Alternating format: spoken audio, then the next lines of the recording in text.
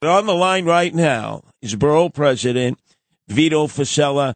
And Vito, what was it like to have the leaders of the Democratic Socialist Movement of America, Bernie Sanders and AOC, to come visit your borough at that Amazon warehouse that recently voted to unionize?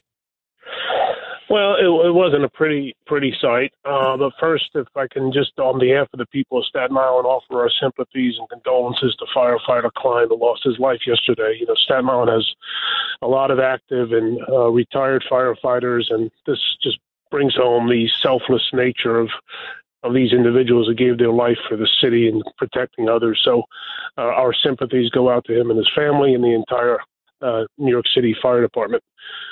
With respect to what happened yesterday, you know, listen, I consider myself a very pro-labor person. We need to create a climate for businesses to come and to grow and to prosper.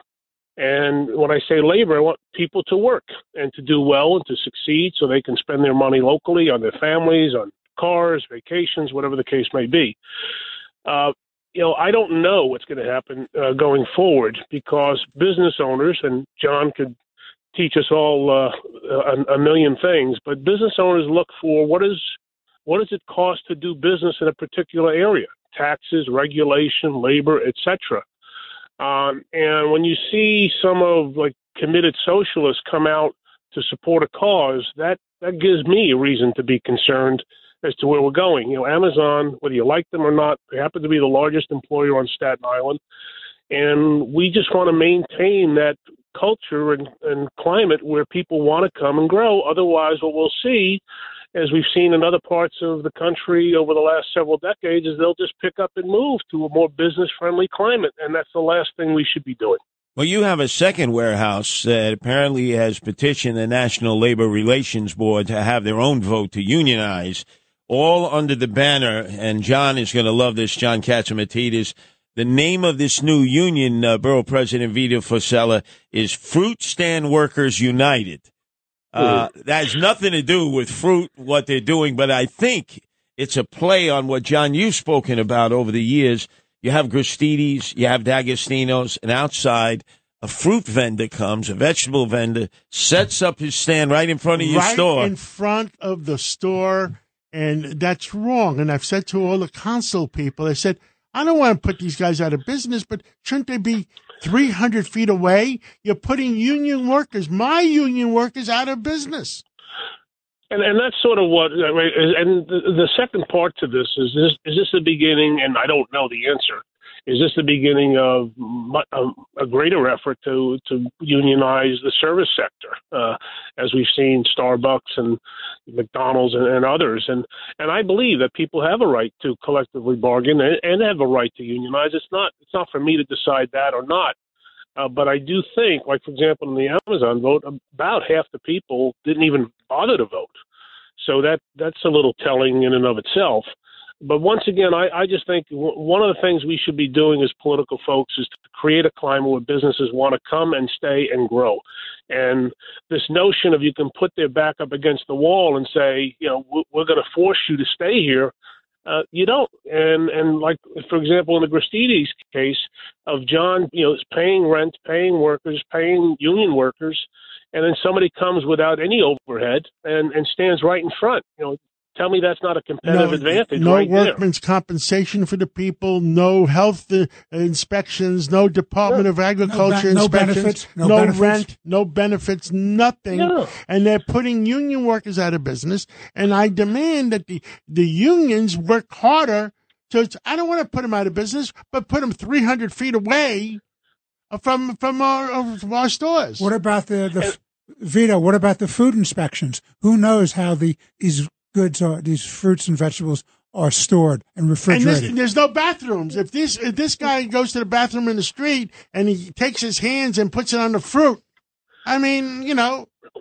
But that's a microcosm of the competitive advantage or disadvantage, right? So John's supermarkets have to comply with all the rules and regulations of the city, state, federal government, or else he's punished, fined, etc.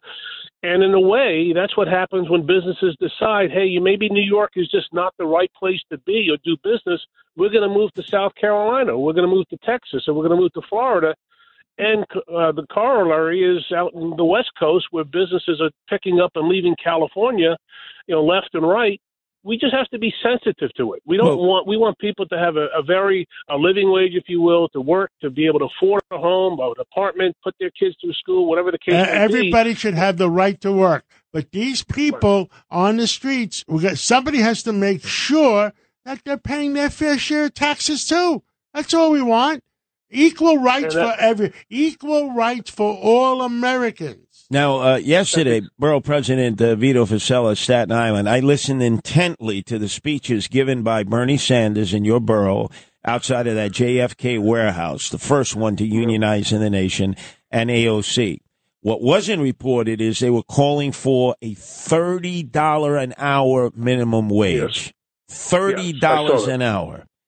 You're spot on, Curtis, and I saw that as well, and that's it. What do you do? And again, when you have these political leaders using, and I think they use some of these folks as pawns.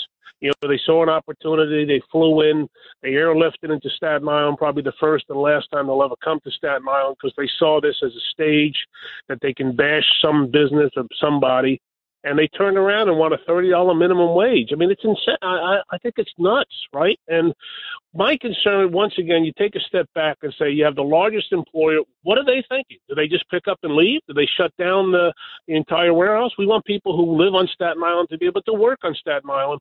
But if business owners say enough is enough, we're moving out, then what happens? Are these folks going to come back and give these people jobs? I don't think so. Vito, look what they did. Look what the Democratic Party and the leadership of the state legislature did in shutting down the Amazon deal in Long Island City. I understand one of our friends is opening up the Amazon type place, but it might be on hold now depending on Staten Island. In the Bronx, I can't mention names, that means Queens loses. Bronx wins. Yeah.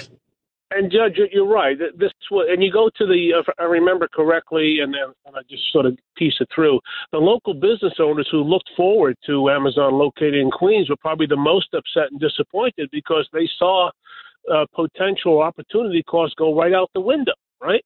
And in a way, that's what's happening.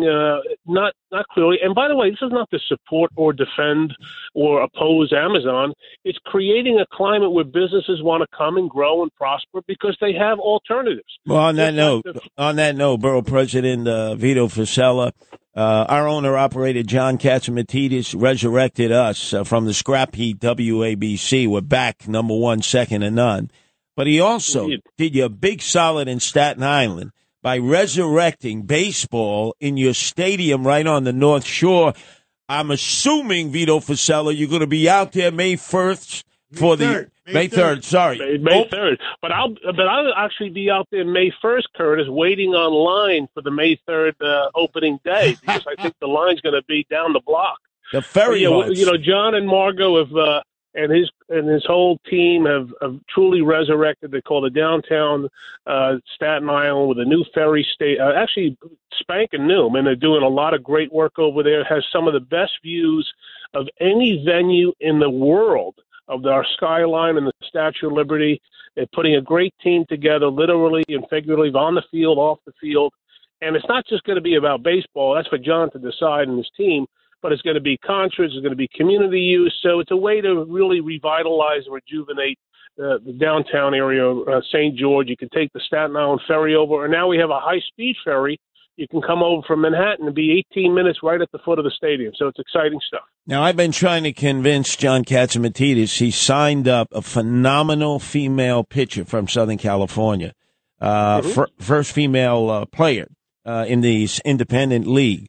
Maybe Vito. You want to be first at bat, an inning before the start of the game, and let her test her ability on the mound to strike you out because you're going to end up probably creating a hurricane. You won't even come close to hitting that ball. I can't disagree with you, Curtis. Well, I will take issue. I may not want to be the first to up at bat against this young lady, and I think it's wonderful that John's given her the opportunity. And as I've said before, I hope more young women can enter the game of baseball and play and prosper. But I will not be the first person that she faces. I'll be watching carefully from the sideline. Yeah. More tourists go to the Staten Island Ferry than any other destination in New York City. It's the right price. Mm-hmm. But, I mean, more tourists.